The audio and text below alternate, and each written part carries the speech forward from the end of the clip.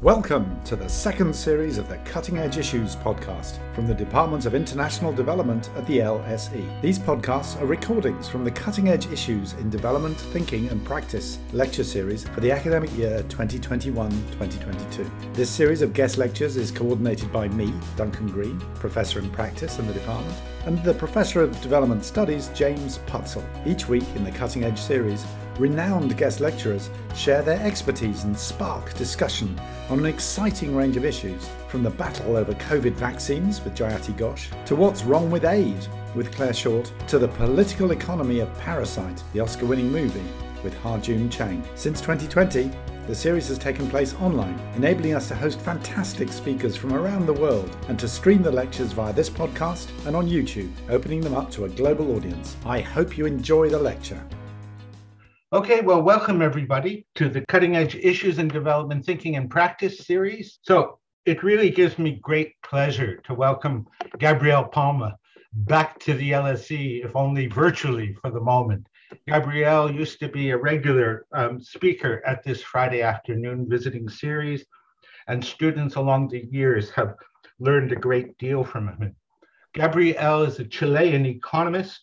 He has taught at the Faculty of Economics at the University of Cambridge since 1981, a long and illustrious career.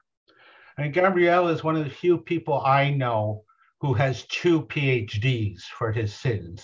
And I gather that was probably linked to the life of an exile, waiting to go home and thinking, well, just study one more. He has a DPhil in economics from Oxford University. Gabrielle, I'm not sure. I think you might have worked with my former supervisor, was Keith Griffin, but maybe not. And a PhD in political science from Sussex University. He's taught econometrics and development economics at Cambridge. He has a wide range of a huge and long list of publications. Once he asked me to write a recommendation to a foundation on his behalf, and I was stunned by the length of his CV. And so I won't try to repeat all his titles here. If we're lucky, he's one of the few people I know too who has a ratio named after him called the Palma ratio. And so I'm sure he'll say something about that during the talk. And if not, you can ask him about it. But Gabrielle, really a big welcome to you back to the school. And we're lucky to have with Gabrielle a star in his own right, Branko Milanovic, who's a senior scholar at the Stone Center on Socioeconomic Inequality at the City University of New York. Students in our program are already familiar with Branko's work, his work on long-run economic change, his work on inequality, which is at the center of his endeavors these days, both studying inequality in individual countries and globally, including in pre-industrial societies. He's published articles on these topics in the Economic Journal, the Review of Economics and Statistics, and the Journal of Economic Literature. So his book, Global Inequality, A New Approach for the Age of Globalization, makes him the ideal commentator on Gabrielle's talk. So this is really a special event for us, and I welcome you both to the LSE. So Gabrielle, I turn the floor over to you, or the screen. Thanks. Thanks for the invitation and for Branko to having agreed to comment on this presentation.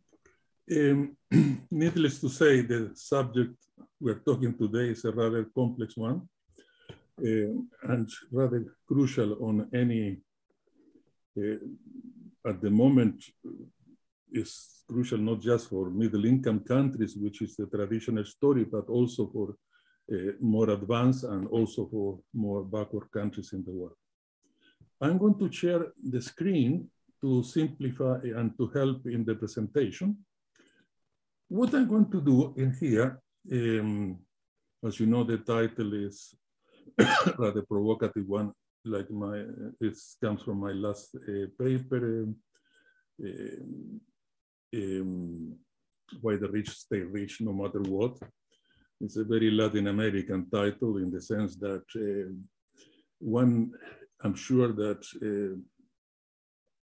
when people were writing about the persistence of institutions, they had Latin America very much in mind, in the sense that the process of domination in Latin America tend to be very much what in statistics we call a stationary process, meaning shocks to the system tend to have temporary effect. The oligarchies have this remarkable capacity to reinvent themselves in the new scenarios and continue their rather long-term and perennial rent-seeking type of accumulation. Some of the key ideas I'm going to discuss today. One, several people have mentioned that, but Stiglitz makes this very clear in one of his books on inequality, is that inequality is a choice. There is very little kind of determinant factors that are involved in the interaction. The second one that for me has been crucial for my understanding on inequality is that there is nothing that shows better who you are, either as individual, groups, or society, than the choices that you take. So in other words, inequality is not just a choice, but if you really want to know the nature of society, it's difficult to do better than to look at the income distribution of that society. You remember Schumpeter said many years ago that if you want to have a quick look at the country, what he recommends was to look at their fiscal accounts. And he's fairly right, they are quite transparent. But I would argue that if you look at their inequality, their income distribution, it tells you even a richer story. In fact, one of my papers, I went to, as far as I call it, that every country deserves the inequality it has. And I think certainly that applies to Latin America, my part of the world. And of course, it's particularly for middle income countries, one of the many complications about why it is so difficult to do something about it, even in the part of the world like Latin America and Africa, particularly Southern Africa, is that the forces that are opposing to change are rather not just powerful, but they do have a lot of stake in it. Now, what I'm going to do here is I'm going to discuss first disposable income inequality, that is to say the inequality after taxes and transference. And later on in the presentation, I'm going to discuss market inequality, which is basically the inequality that comes out of the production processes, meaning is the one before taxes and transference. So let's start with the disposable income inequality that also is the one that we have better data and more data available for that. And what I'm going to do is to summarize my view on disposable income inequality, trying to identify a few stylized facts that relate to this income distribution. Now, the first one, if you look at the cross-section of the countries in the world, and we take, there are several databases, Branco has one, the World Bank has another, SALT has another, and you can get one from the Luxembourg Institute. I mean, but I decided I was working with the World Bank database, and roughly I identified 130 countries, which there was relatively reliable data, and also I took out the countries that has less than 1 million inhabitants to, and the final sample ended up to be 130. And let's start with the traditional index, which is the Gini. For those of you that may not be familiar with it, it's a very simple statistic which has one big advantage and one big disadvantage. The big advantage is that it gives you an overall picture of inequality within the country. It's a statistic that if you want to know how unequal or equal is country X, it will give you one number, one figure for the overall inequality. Now, the disadvantage of that is that it's difficult to see what there is inside that. What is making that country to have the inequality it has? But like every other statistic, it has almost as a norm, whatever advantage a statistic has, it will have the opposite problem when you look at it from a different perspective. Now, the Gini, if it is 0, is perfect equality. If it's 100, it's perfect inequality. So the higher the number, the higher the level of inequality. Now, I'm not saying anything very original when I say that the key characteristic about if you do a cross-section of inequality at one point in time, here I'm doing the year 2017 because of the availability of data, that there is a huge range of inequality across the world. I mean, as big as they can. It's almost difficult to imagine a range that is wider than this, with countries that have a very relatively low level of inequality, some Eastern European countries, some Nordic countries, some countries in the European Union, Korea and Taiwan are also there. There is a cluster of countries here that it has a relatively low level of inequality. At the other end, there are countries that has an unbelievable level of inequality. I really don't find another word than to call them some obscene levels of inequality. Find basically in some Latin American countries and in Southern Africa. In Africa, there is a cluster of countries at the southern end tip of Africa, which are the middle income, natural rich countries of South Africa, Namibia, and Botswana, having by far the worst level of inequality in the world. So this is not new. If we had this data looking back in previous period, as there are some databases that allows that, there's always this remarkable level of diversity. It doesn't mean that nothing is happening within that. Of course, many things are happening, but whatever is happening, the outcome, the broad outcome is this remarkable degree of inequality. And this is something that has been a bit at the center of the analysis of inequality, particularly since the Second World War, the end of the Second World War onwards, in the sense that why there is this diversity, what is behind this diversity? And simplifying, I like to cluster different hypotheses and propositions basically on two groups or two camps.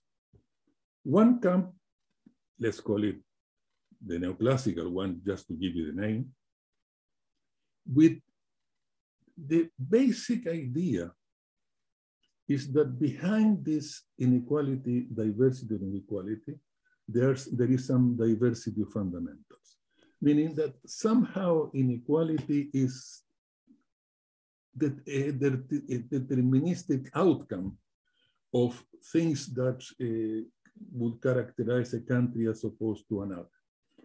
And the variables in that interaction are relatively well known. Often is the income per capita, is whether they're rich or not in national resources, the social mobility, the degree of education. And if you look at the empirical data, we have ever more sophisticated methodologies and ever more imaginative set of explanatory variables trying to explain that diversity. Now, on the other end, in the tradition where I come from, you can call it Keynesian, post-Keynesian, structuralist, you can call it whatever you like. I call it the Ricardian tradition, although I'm not so sure that Ricardo would agree with that, but that basically tells me that it's not that fundamentals don't matter. It's that politics, history, and institutions matters at least as much as fundamentals.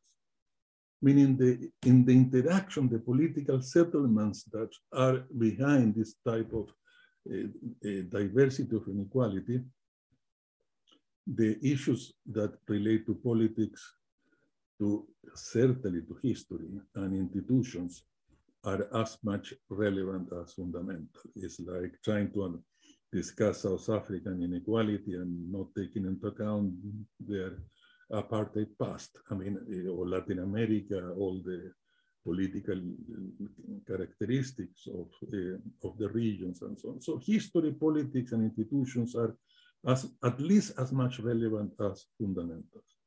But for me, what I call a Ricardian tradition, it goes a bit further in the sense that for me, inequality is basically the outcome of a conflict, but not just of any type of conflict. It's the outcome of a conflict which is an antagonistic conflict. And in this antagonistic conflicts, there is a multiplicity of actors and struggles. And this obviously is different from the more traditional left-wing view that we try to identify just one type of struggle and just two types of actors, class struggle and capital and labor. What I'm talking about here is more a multiplicity of struggles and a multiplicity of actors. And in this interaction of that antagonistic conflict is it at the basis of this diversity. And one of the characteristics of, at least if you think from the perspective of conflict, one of the characteristics of the antagonistic conflict is that because they belong to the political sphere, there is not a merely or a purely logical solution. There is not a purely rational outcome. What we have is the world of multiple equilibriums. And in these multiple equilibriums are behind this quite a wide diversity of inequality with certain regional patterns. In other words, the multiple equilibriums, they have some regional components. But I don't think that one can think of the outcome of an antagonistic conflict in political sphere as something that you can think about it, what will be the optimal outcome of this conflict. Different if you come from neoclassical perspective, of course, if markets were to work and everything was fine, at the end, if each factor gets the value of its marginal productivity, the final diversity of inequality will be pretty much determined, but also will be, from their perspective, the most efficient one. From this other one, there isn't such a thing. There isn't such a thing as the quote-unquote optimal, or objectively optimal, rather than the one that, given the political settlements and that conflict will be the one that will be the outcome. And the other thing that, and this is very much why I tend to call this tradition the Ricardian one, is because if you allow unregulated markets to be behind this inequality, and particularly unregulated markets in scenarios in which you basically don't have the crucial assumptions of efficient market in a classical economy. You have unregulated market where agents are not price takers or rules takers, but they are very much price makers and rule makers. So in that kind of scenario where agents are able to distort market outcome in their own advantage, as opposed to the traditional thinking that the competitive market agents are rule takers and price takers. And obviously this is there's a bit of thing to think about that. It's a bit science fiction. And we somehow, the trend is that we have ever more this kind of remarkably powerful agents that are able to distort market in their own favor. Just to give you one number, now we have agents in financial markets that are able to administrate $10 trillion worth of financial assets. I mean, $10 trillion of financial assets administered by just one private equity group. We're talking about, what, 30 times the size of the Chilean economy. I mean, that kind of powerful agents are very much behind the market distortion that leads to that kind of diversity, because my instinct is to believe that if market were to work on their own terms, meaning if the agents were all price takers and rule takers, if government were able to internalize the externalities that are in play, which the invisible hand is not able to internalize in the price system. And of course, if contracts were complete and all the rest of the story, you wouldn't have a world with this sort of diversity or equality. See, the extreme nature of the diversity, I think, is associated very much with this issue that you have ever more agents capable of distort this market in their own favor. And the second part of my Ricardian type of thinking is that in that kind of unregulated market and in that kind of agents, what it leads is the supremacy of rents, but not just of any rent. It leads to the supremacy of unproductive rents. And therefore, there is some association between the higher the distortion leading to higher level of inequality and inefficiency in terms of economic outcomes. And I'll want to come back a bit later on about that. But as I said, the key political phenomenon I tend to identify here is this capacity of dysfunctional institution to persist.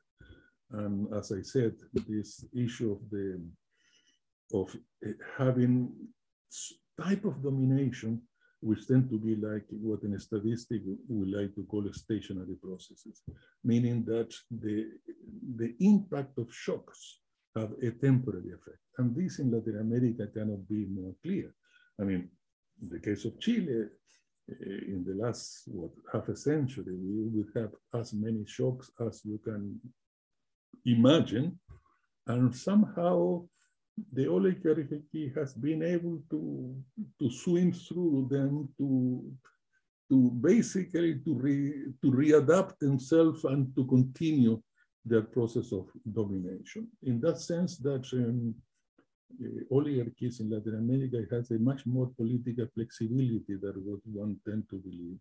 And they are very able to, first, to constrain change using the kind of Buchanian type of constitutional constraint, but also they are quite able to absorb element of opposing ideologies in order to keep theirs hegemonic.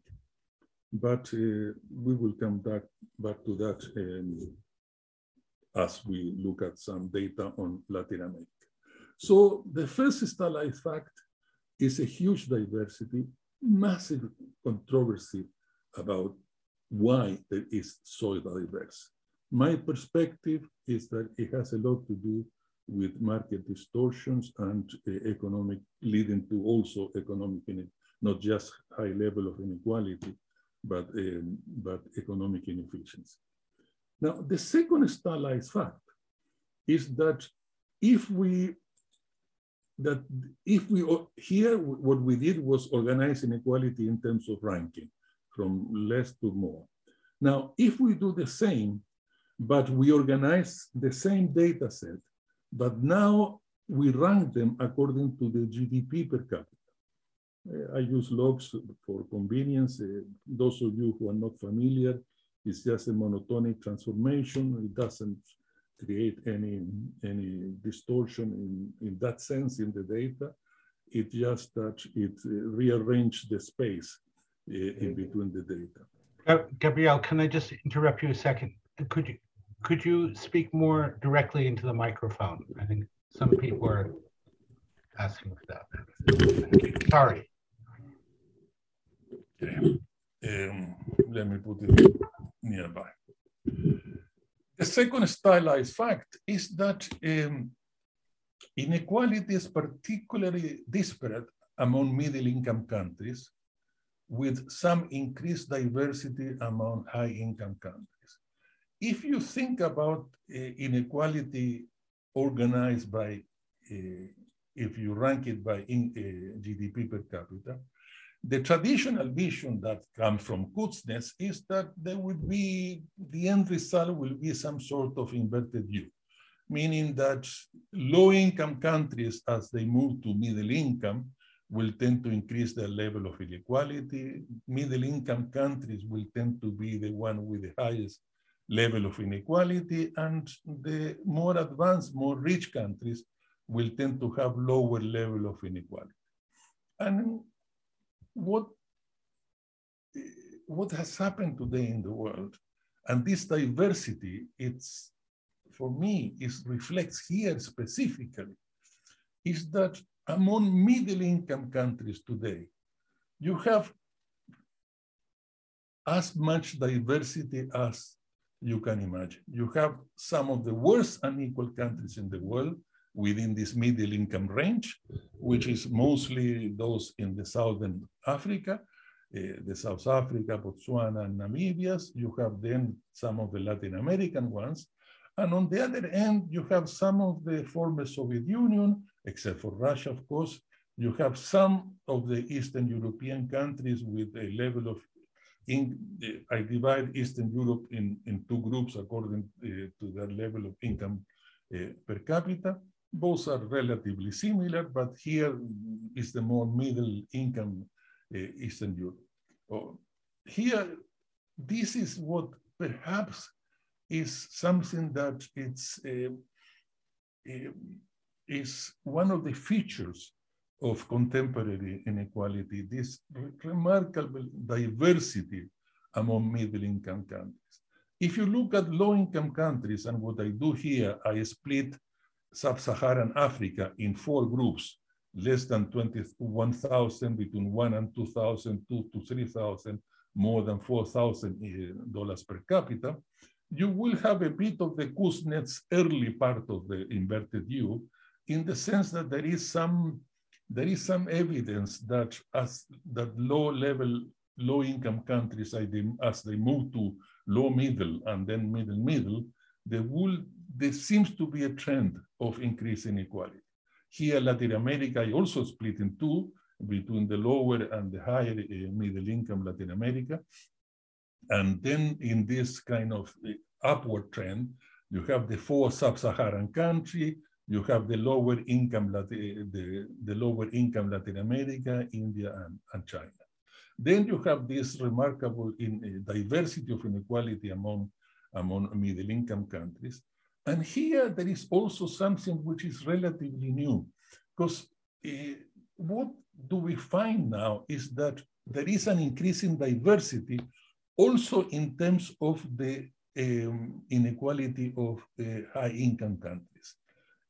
To put it very simple, there is a cluster of advanced countries that had, at least at the level of disposable income, have done what they can in order to retain its previous level of relatively equal levels of inequality, while there are other countries like the US and the Singapores and Hong Kongs of this world, which had let it go that has led globalization, increased their inequality, some substantially.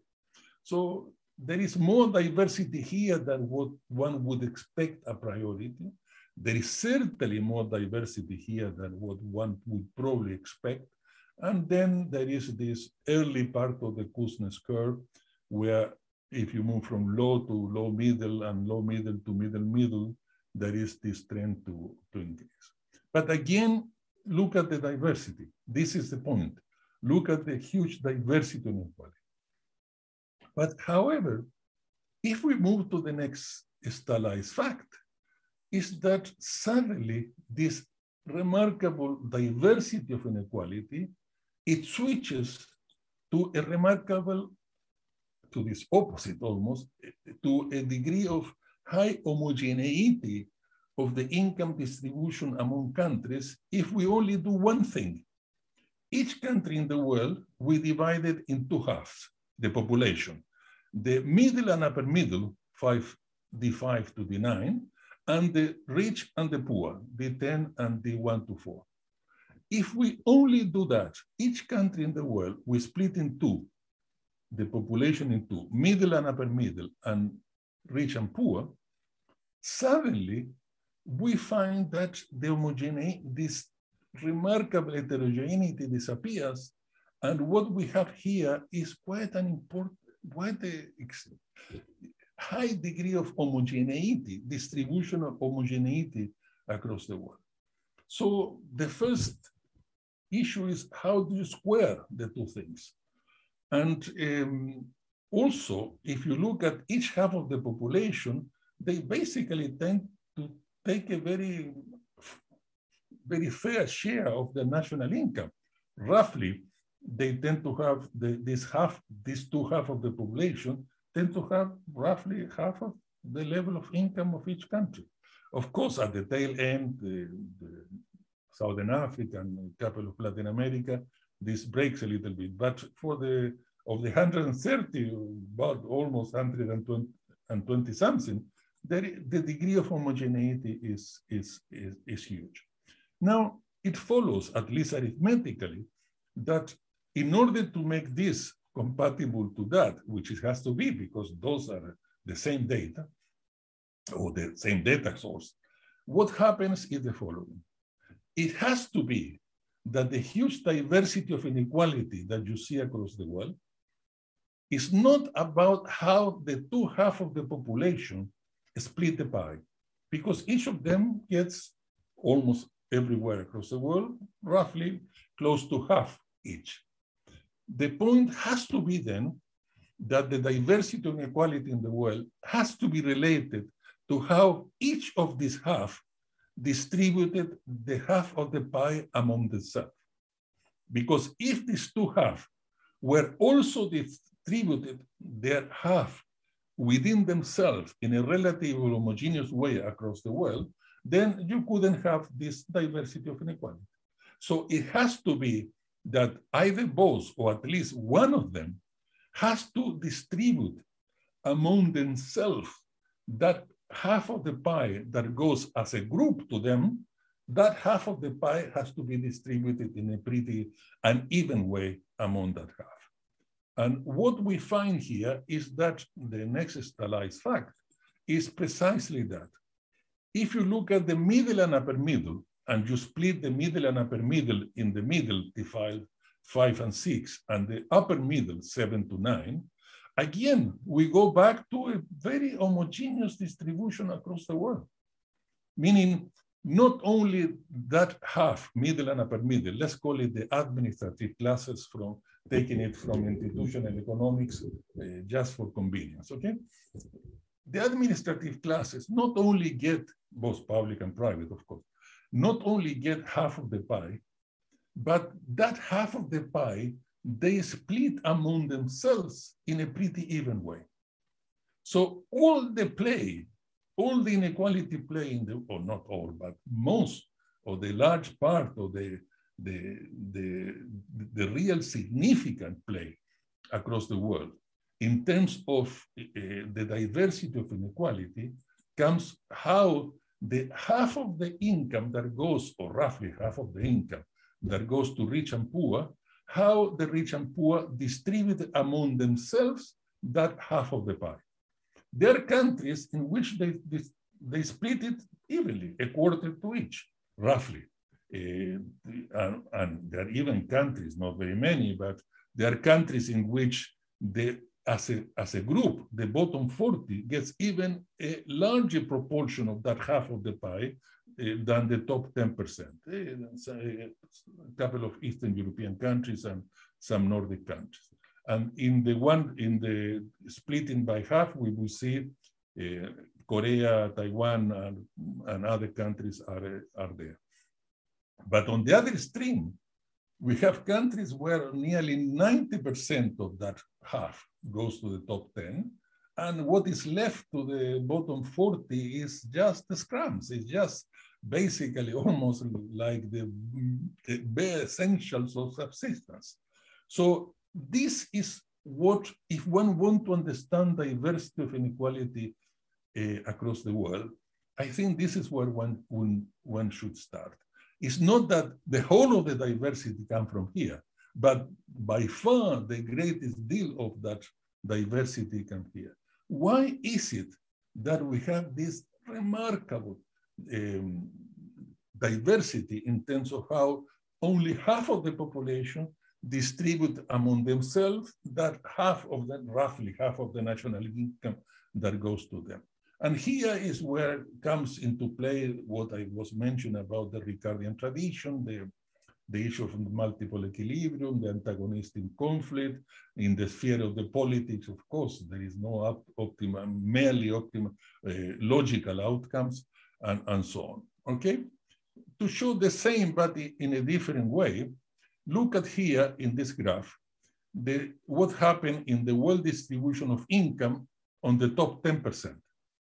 And in the bottom 40%, how the top and bottom split among themselves the half of the pie, or roughly half of the pie that goes to them. And you can see that the geography of inequality among the top 10% is very similar to the one that we saw before regarding the Gini in the overall world. So somehow, the top 10% replicates the Gini among themselves. And this is complicated because if the Gini, what is the Gini reflecting? When you mix these homogeneous middles with heterogeneous tail, somehow you are mixing pears with apples. So somehow the Gini gets a bit complicated in that area. Because really here, what we find is that the top 10% replicates very much the geography of inequality of the Gini. The bottom 40% is the mirror image of the top 10, because if both sums roughly 50, and these have this geography, this will have the mirror image. But look about the middle and upper middle. The middle and upper middle, we go back to this remarkable homogeneity, even if we rank countries by income per capita, as we do here as well, as opposed to just mere ranking of inequality. So if we look at the same phenomenon from the point of view of GDP per capita, we do find again that there is a huge diversity of inequality in the top and bottom, and pretty little diversity of inequality among the middle, okay? Now, from there comes what I suggested as an index of inequality. Because, by the way, I didn't call it Palmer ratio, the literature did so don't blame me. Because what I say here is that, well, if all the play is here where the diversity of inequality is, if what you want to think about is diversity of inequality, well, let's measure inequality where there is inequality.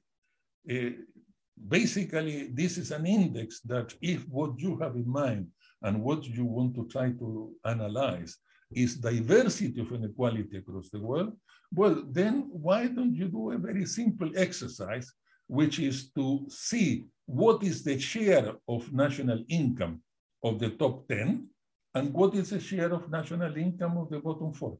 So my index is a very simple ratio, which is look for any given country, what is the share of the pie that goes to the top 10, and what is the share of the pie that goes to the bottom 40.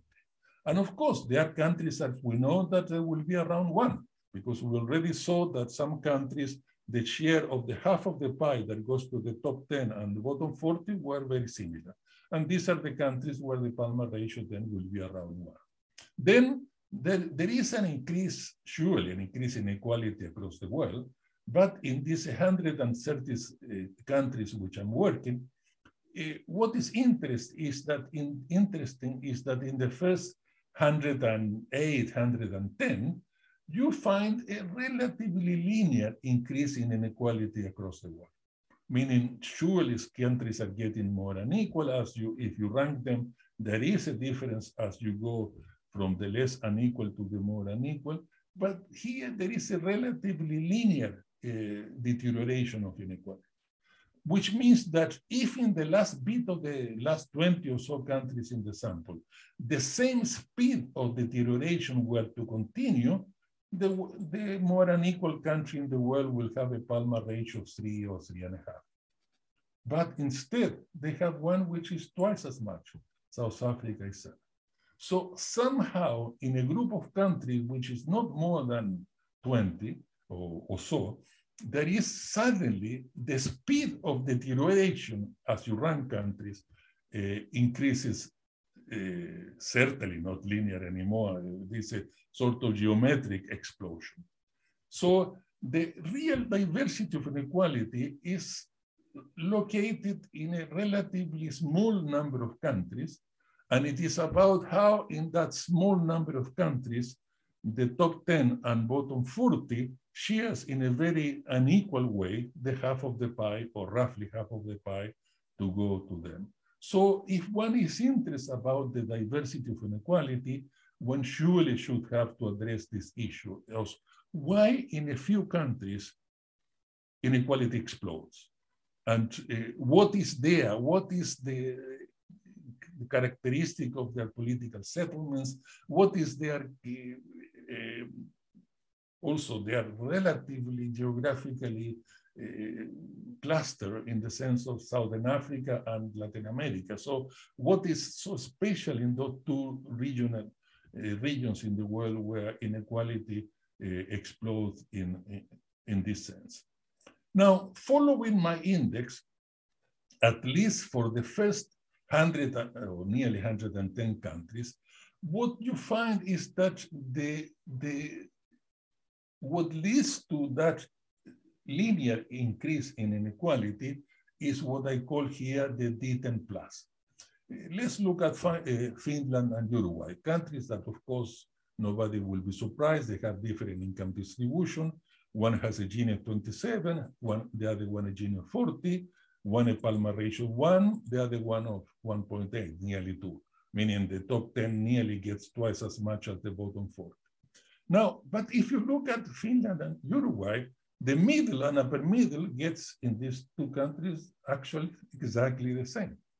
So all the difference that they have in terms of inequality is that in Finland with the Palmer ratio of 1, of the half or nearly half that goes to the rich and poor, they split it in an even way.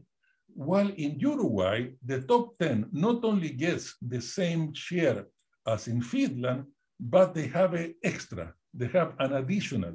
They're able to capture an additional proportion of national income, in this case, 7 percentage points of national income, which come entirely from the bottom 40.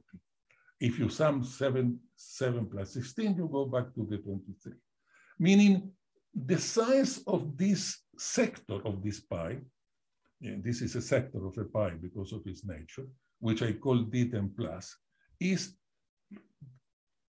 which starts, as we can see, in some countries it's actually negative, in others is 0, and then it starts growing from very low levels to high single digit, and in fact it goes, when it gets increasing and increasing, this even moves to double digit. But what is happening here in this group of countries where inequality explodes? Is it simply the fact that this D10 plus sector suddenly it grows out of at an increasing speed, or is there anything else happening? And what I discuss in my work is that there is anything else, there is something else happening. And this is the stylized fact number 5. In a very few countries, those 20 or so, what you find is that, look at Brazil and South Africa. Brazil, I call extreme inequality. South Africa and Namibia, Botswana, there's no other word than obscene inequality. And what is the characteristic in this country? Not only the D10 plus grows very to a much larger level. I mean, 14 percentage point of national income in Brazil, in fact, 18 percentage point in South Africa, meaning the bottom 40, it's quite unbelievable.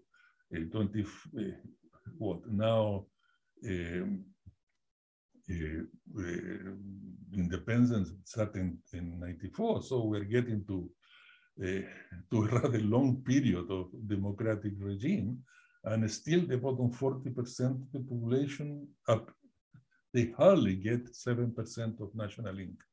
But there is something else going on, and it's what I call D10 plus plus, also to differentiate it to D10 plus. And what is this? Is that only in those very few countries, in these 20 or so countries, we find that the middle and upper middle are not able to get their 50% of national income. So in those countries, inequality explodes because not only the 10 plus is growing, that sector of the pie in which the rich take away from the poor, but in those countries and only in those countries, the rich is so politically powerful that is also able to squeeze the middle. In the case of Brazil, takes 2%, not only take 14 from the bottom 40, but takes 2 from the middle and upper middle. In South Africa, not only take 18 percentage point from the bottom 40, but it takes 8 percentage point from the middle and upper middle. So at least statistically, what happening, what explained the explosion in inequality that we were looking here is that suddenly there are two things that needs to be added up. Not only you have the increase in D10 plus, but also you have a new sector appear into the scene. And I define the sector, I say that and of course there is an element of arbitrariness.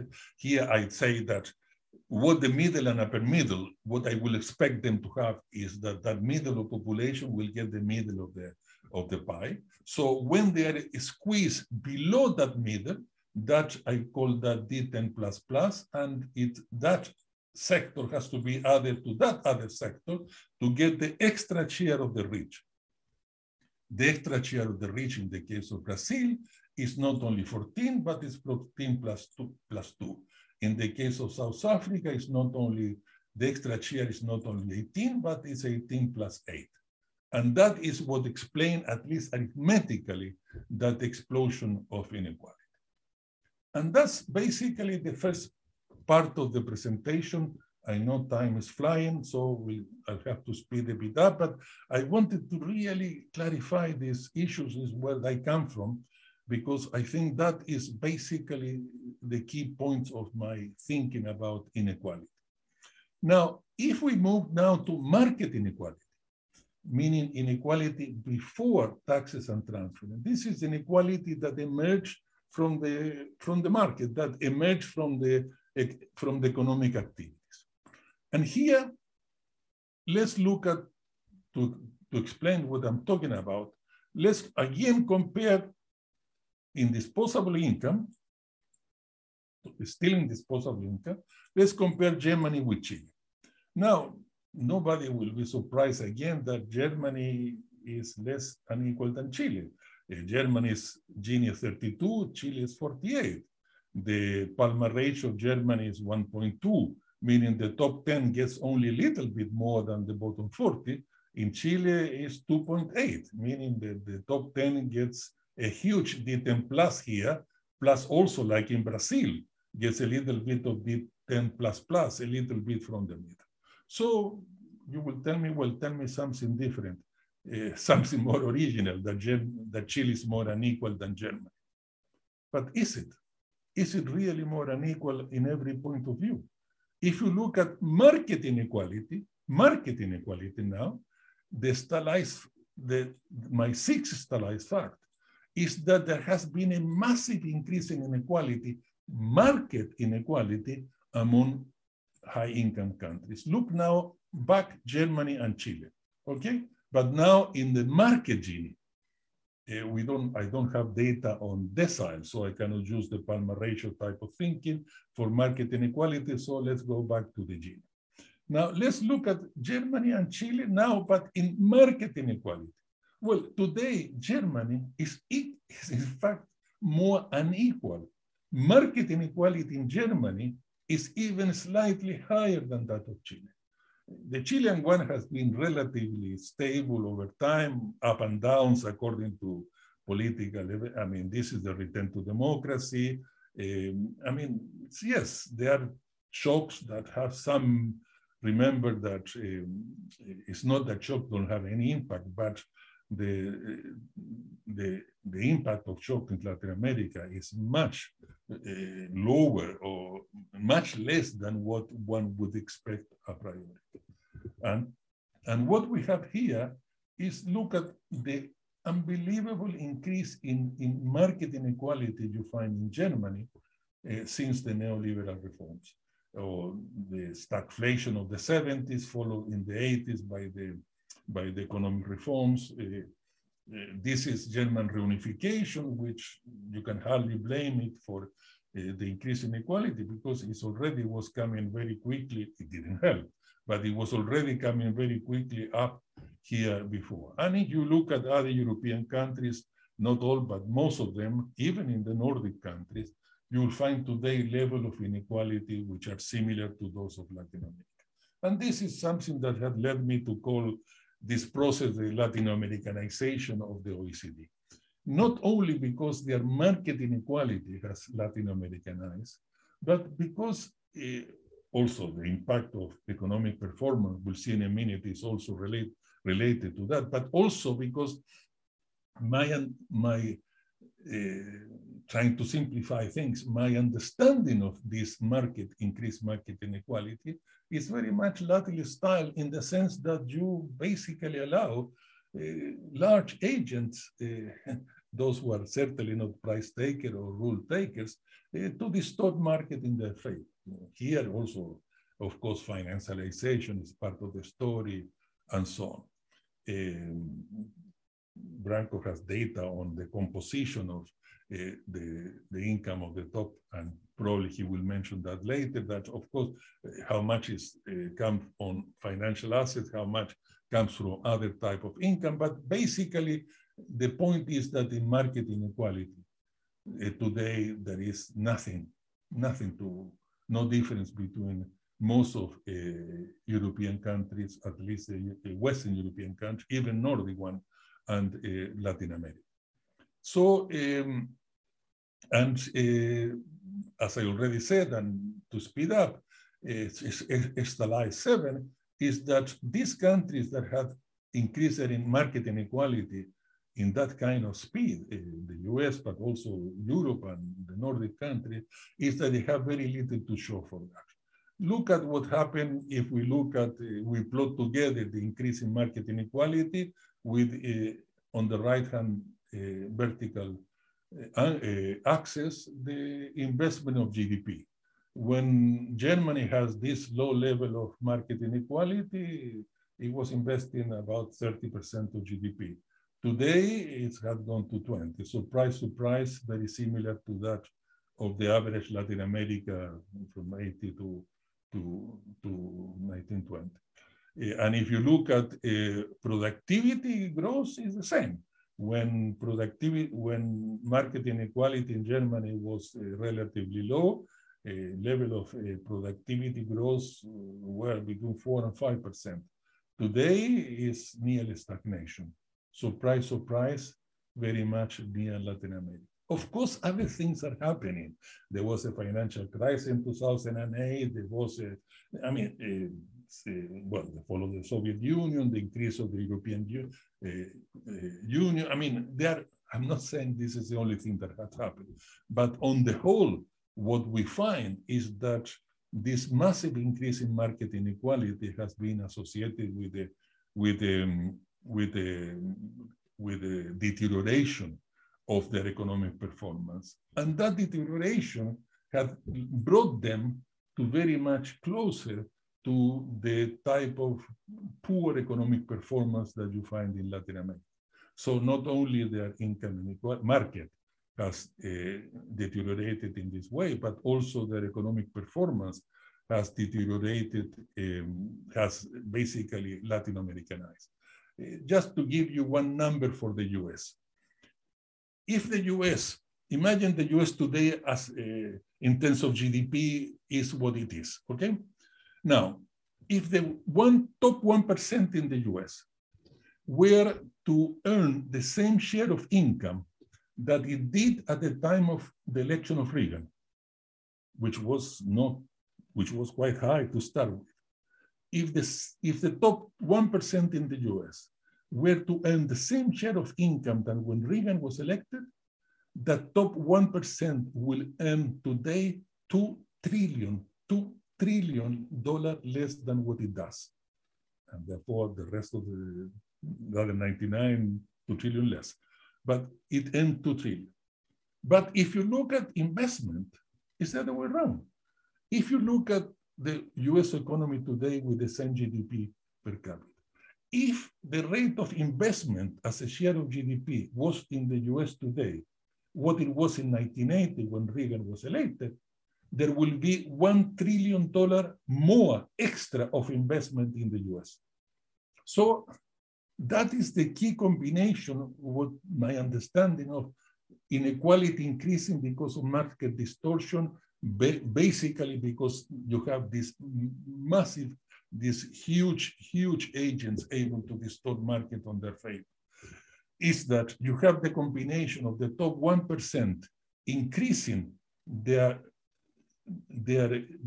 share of income, increasing their share of income so that in dollar terms, they earn $2 trillion more than they would if the same share they would have today was that of Reagan, but at the same time, the level of investment in the US is $1 trillion less than what it would be had the same share of investment in GDP today be that of Reagan. And I finish here, James, don't panic. The last stylized fact I want to mention, remember we started late also, so I haven't got to my hour. So don't look accusingly there. The last stylized fact I want to discuss now, there are others that we can leave for the discussion if somebody of you want to come back to that kind of issue. But if you look at middle income country, and since I come originally from, although I lived 50 years in England, I certainly, my mind and soul are somewhere there in Chile, and a lot of my research is centered on Latin America.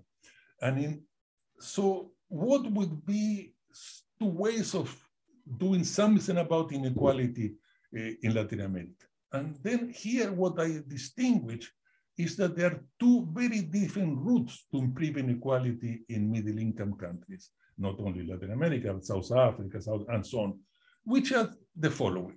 Look at the top panel of this graph and let's go back to Germany and Chile. We already know about the blue one, which is market inequality. Today, Germany having a level of market inequality which actually marginally worse than Chile. However, what Germany does, and not only Germany, the Nordic countries and most of the rest of Europe, they do a pharaonic effort, literally a pharaonic effort to redistribute the effort through taxes and transference, and every day more also financed by debt. And you can see that Germany when it had a much lower level of market inequality, in order to get roughly the same Gini of 30, it need to improve their market Gini by 28%. Today, to get to the same destination, a Gini of about 30, it has to improve its market Gini by 44%. If you look at Sweden, it's 48%, okay, even higher. So if you are in Chile, there is a lot of temptation, and today we're in the middle of presidential campaign, and the three candidates, right, center, and left, they're basically fighting which one has the better policy to lower the green, which one has the better redistributed policies in order because Chile only improved the market Gini by 12% to get to the current level of disposable income inequality. So the three candidates are really in a kind of competition. Which one has the better ideas and which has the better or more radical ideas in terms of redistribution? What sort of tax structure, what sort of transfer structure, how to use public sector debt, how to orient that rate in order to basically replicate Germany. So clearly the ideology, which is very much at the dominant in the case of Latin America, and certainly in the case of Chile, but in the case of Latin America, and if you go to South Africa, it's no different, is this sort of what I call the new European social democracy type of thinking, is that just let's leave the market inequality bit alone. I mean, let's not meddle with that. Those big agents are actually really powerful. They actually had a lot of mobility because obviously that is one of the key characteristics of the new regulation that they themselves had built, how to be so mobile that you can really, I mean, one thing is to want to make a tax for the rich. Another thing is to be able to capture the income or the wealth of the rich, okay? So basically the implicit assumption is, why don't we let markets on their own and let's put a real effort on redistribution? Yes, that is a way forward, except that Germany, if you include public sector education and health, as well as redistributive policies, Germany today spends 25% of GDP, 25% of GDP in order to do this redistributive policy, something that obviously is shocking the rest of the economy. Obviously, no surprise that the level of public sector investment has collapsed in the way it has and so on. In other words, this is a way forward, but is it really sustainable? I mean, the whole of European Union, or Western Europe at least, all debts are today above 100% of GDP. I mean, how further you can go on? First, the cost of these redistributive policies, 25% of GDP is really significant. And the second, the problem that it creates are also complicated because also since the rich and particularly the large corporations don't pay much of their taxes, you have to overtax the middle for sure. And then you have to finance the rest with debt. But there is another route. And that is, at least in the political debate, is pretty much absent, certainly in the middle countries, in the middle income countries they know, which is, I call the Korean route. Compare Brazil with Korea. Brazil is a country in Latin America that does the largest effort, distributed effort, which reduces its Gini, market Gini by 14%. But look at Korea. Korea does even less redistributed effort than in Latin America. It only improves its market inequality by 9%. Why? Because it doesn't have to. The market inequality already comes out of the market activities at a level almost the one that they want to end up. Because if you see Germany and Korea, they both have the same destination. They both end up in a Gini roughly 30. But in order to get to that 30, Germany has to spend a quarter of GDP, has to improve its market inequality nearly by half, while Korea, well, it hardly has to do any redistributive effort in order to get there 30.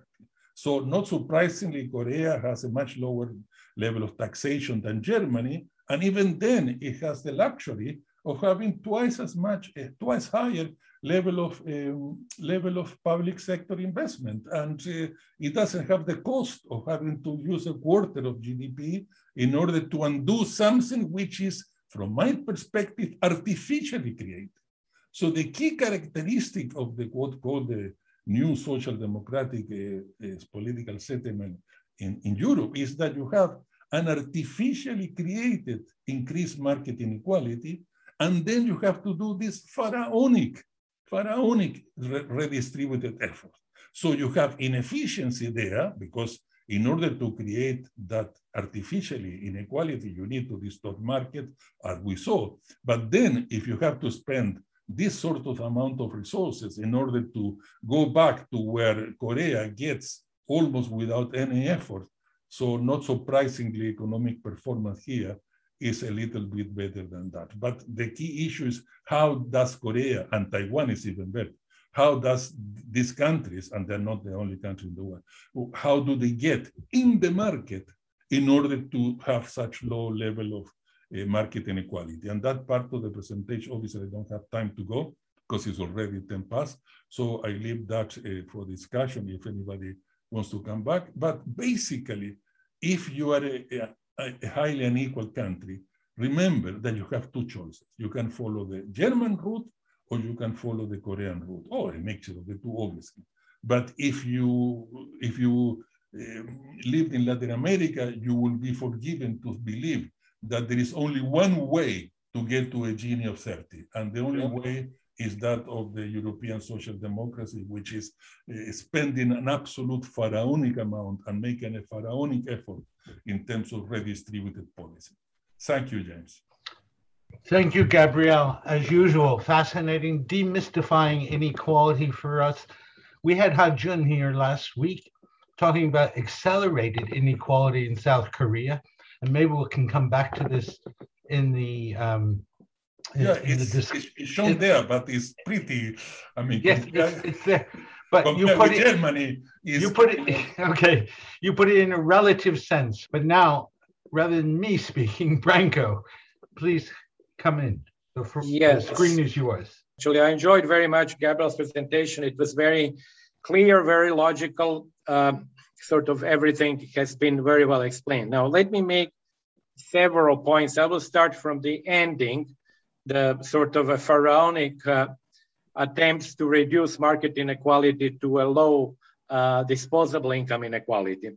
Of course, that fact is known. You know, it has been known for a while. You know, Korea, Taiwan, and even Japan have much lower market income inequality than Japan is questionable, but the other two definitely have lower market income inequality than many West European countries, including the Nordics, which actually have, as actually Gabriel mentioned, have had a very substantial increase in inequality. People still speak of Sweden as a land of equality, but it's no longer the case. I would totally agree with that. This is just purely facts, you know. I would say, however, that the picture that Gabriel showed is slightly exaggerated to the extent that the difference between market and disposable includes pensions. If you take pensions out, which you can actually treat as deferred, if you take pensions out and treat the pensions as deferred wages, and then they become part of labor income, and consequently they become part of market income, then the gap is less. It doesn't mean that it disappears, but it is actually less. And of course, the solution to that, as Gabriel mentioned, is actually to work on equalization of market income. That means it is when it comes to that, it is really to work on deconcentration of capital income from capital, because that market income, increase in market income, is in part due to the increase in wage inequality and in part due to increase in inequality of capital income. And the inequality of capital income comes from very high differences in wealth.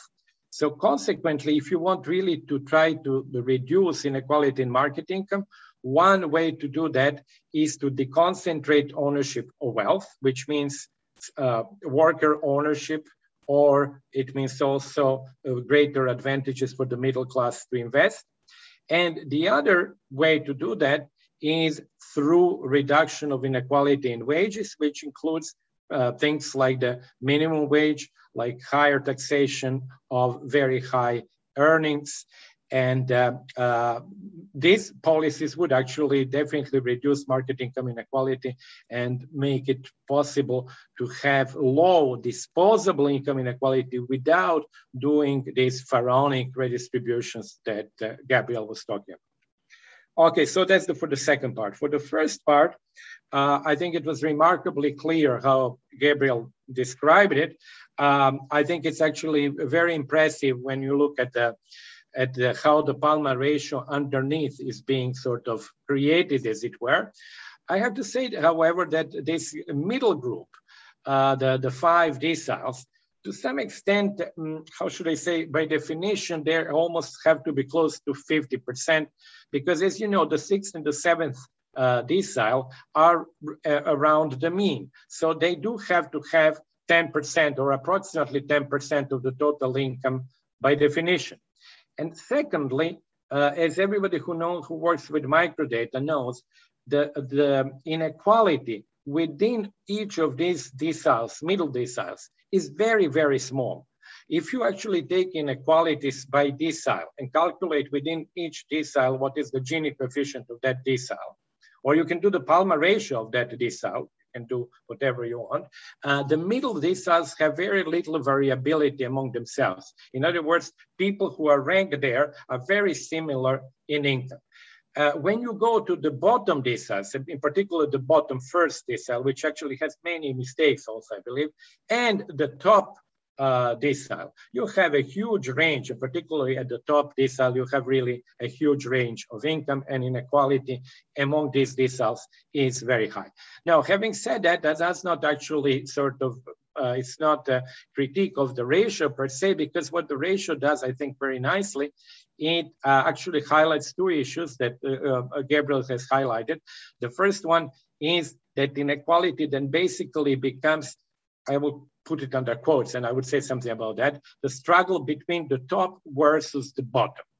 But then particularly bad inequality becomes the struggle of the top versus the middle.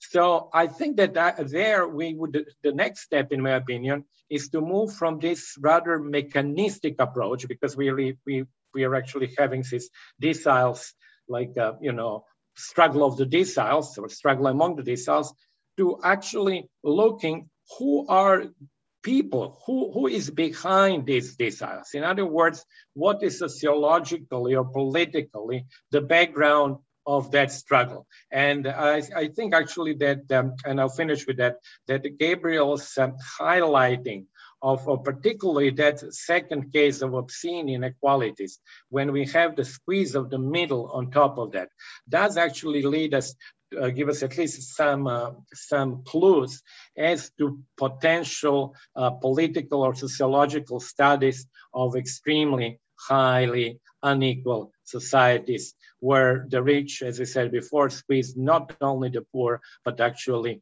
squeeze the middle class. So that part of the presentation found quite fascinating, and I think a stepping stone towards additional political and sociological studies that maybe Gabriel has done already. So that would be all for now. I enjoyed very much the presentation, as it's obvious.